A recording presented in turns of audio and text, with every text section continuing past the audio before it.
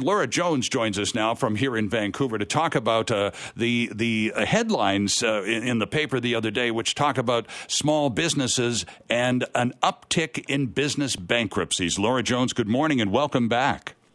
Good morning. Nice to be back. Well, it's good to have you with us, Laura. Always fun to have you on the show, even though today it's not a very fun topic we have to talk about, as you at the Canadian Federation of Independent Business, following along with the business bankruptcies. You and I have talked about this a lot through the pandemic, and Stats Can is now releasing numbers this week that suggest business bankruptcies, small business particularly, Laura, have been on the rise since May of last year with no end in sight. And yet you tell us in a report the day after that a lot of your members aren't interested in going bankrupt. They'll just stop, turn the keys in the door, and walk away. That's right. Bankruptcy is a kind of formal proceeding, and so a lot of businesses don't choose to declare bankruptcy. Only about 1 in 10, according to our membership survey results, would choose to stop operating their business in that way. It's far more likely to just, as you say, turn the key and kind of say, okay, well, I'm going to, pay my bills, and I'm just going to have my closing sale or do whatever I'm going to do to close, and I'm going to walk away from the business. And we've got about 46% of members saying that that's how they would choose to do it. A lot of uncertainty too. A lot of people saying, "Oh, not sure," and they may not be there. So really, the bankruptcy numbers that Stats Can report, the bottom line on that is they're the tip of the iceberg. Right. That's only about 10%. Now, you and I have been talking pretty regularly throughout the pandemic, and you were monitoring and talking to us about the surveys you were doing with your members right from coast to coast in Canada, and even at that time, starting to note the casualties, if you will, of the pandemic. That number and that trend really hasn't dissipated at all, has it, Laura? No, and I think you have to remember that the major supports ended in the spring, in May. And so a lot of businesses were hanging in. Can I make it? Can I, with support, once things are open again, or my customer is going to come back to the degree that it makes sense for me to stay open? And they're now starting to make those really tough decisions to close the doors. And there are three kind of big challenges that businesses are facing right now. The first is that they came out of the pandemic with debt. Yes. So businesses took on a lot of debt. Across Canada, the average is $158,000 of debt that they're carrying, and that sounds like a big number until you hear the BC number, which is even bigger, at $226,000. Oh my, okay. Debt. And so that's pandemic-related debt. We're not talking about other business debts. We're talking about just to get through the pandemic. That's a big bill for a small business. Sure. And so it's very stressful. So you're coming out of the pandemic with debt for many businesses, not all, but the majority of businesses have debt, and the average is $226,000 in BC.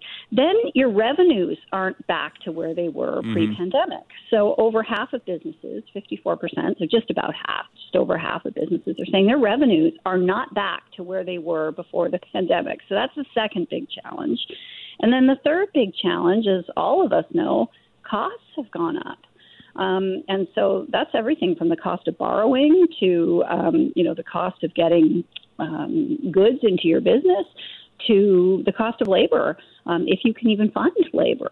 So those are three pretty big headwinds that businesses are facing right now. And I've said this on your show before, but at various points in the pandemic, when things were more open, that things look normal. Yeah. They look like the parking lots can be full, or the shops are open and the smiles are there and the displays are out and the goods are there and the restaurant servers are hustling. They look normal, but things still for businesses are very far from where they were pre-pandemic. Interesting. You talk about the three challenges, and number three included, as you put it down as cost. But we were talking with Jeff Ginyard from the Able BC, dealing with the hospitality sector specifically in BC, now dealing with the crippling effects of a strike. Basically, labor is a problem still, not only exclusively by any means in the hospitality industry, but we still have problems right across the board, Laura, finding enough people to do all the jobs that are still wanting to be done.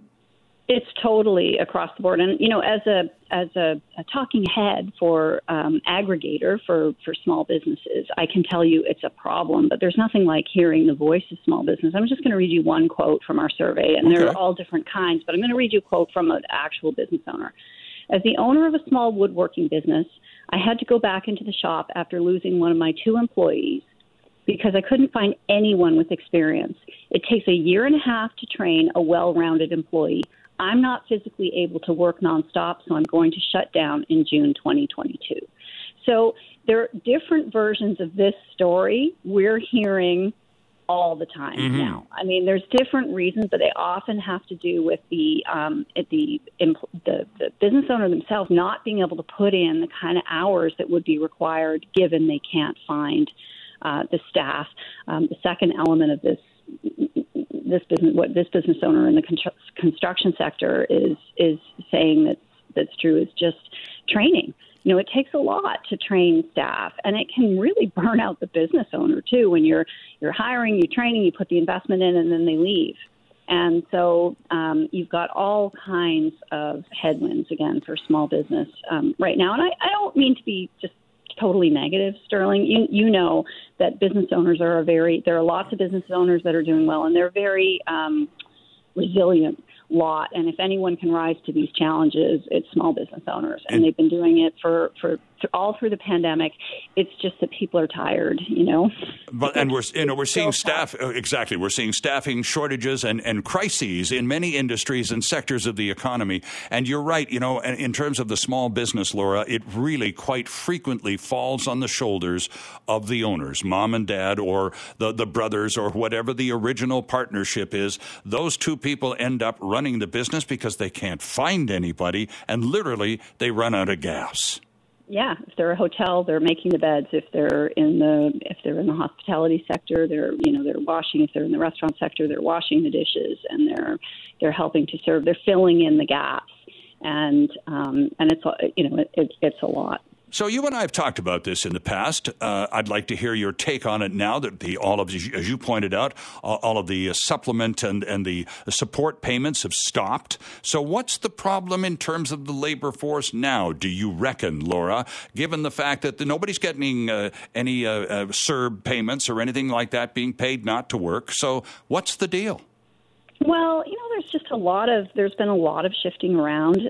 People have left certain sectors and then need to be retrained. One we're all familiar with, an example that's not small business, but everyone's heard about the travel delays and and the security challenges. Well, all of those people left those jobs.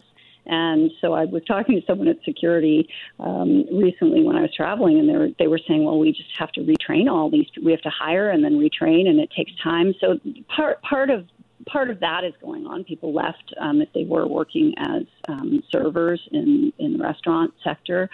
If they didn't have work, they left. They did something else. They like it. They're sticking with that. So there's a shift around there. And there was a recent report out, Sterling, also talking about how a lot of people in the 55 to 65 year old age demographic have I think COVID's given them a little reality check about how short life can be. Yes. And many of them are retiring early. So, and on top of that, Canada had a looming labor challenge with labor, structural challenge. We have as a percentage of our population, the biggest baby boom bump, of people in that boom leaving the labor force as well. So, there's some structural things happening that we knew pre-pandemic were going to be happening, and then the pandemic has kind of scrambled some eggs as well. So, final question to you, and it's always just a real treat to have you on the show, Laura. We do appreciate you getting up a little early on the weekend to join us once again. Talk to us a little bit about, you mentioned this is one of the challenges. Interest rates. We're going to have another bump in a few weeks, probably not to the same extent as the last one, but the cost of borrowing is going to increase yet again, and that's another whack on a lot of small businesses, isn't it? It is, actually. We did ask recently if how big a challenge this would be. We were curious about how many. We knew there was a lot of borrowing, and we were also curious about how many people were on fixed versus variable kind of rates.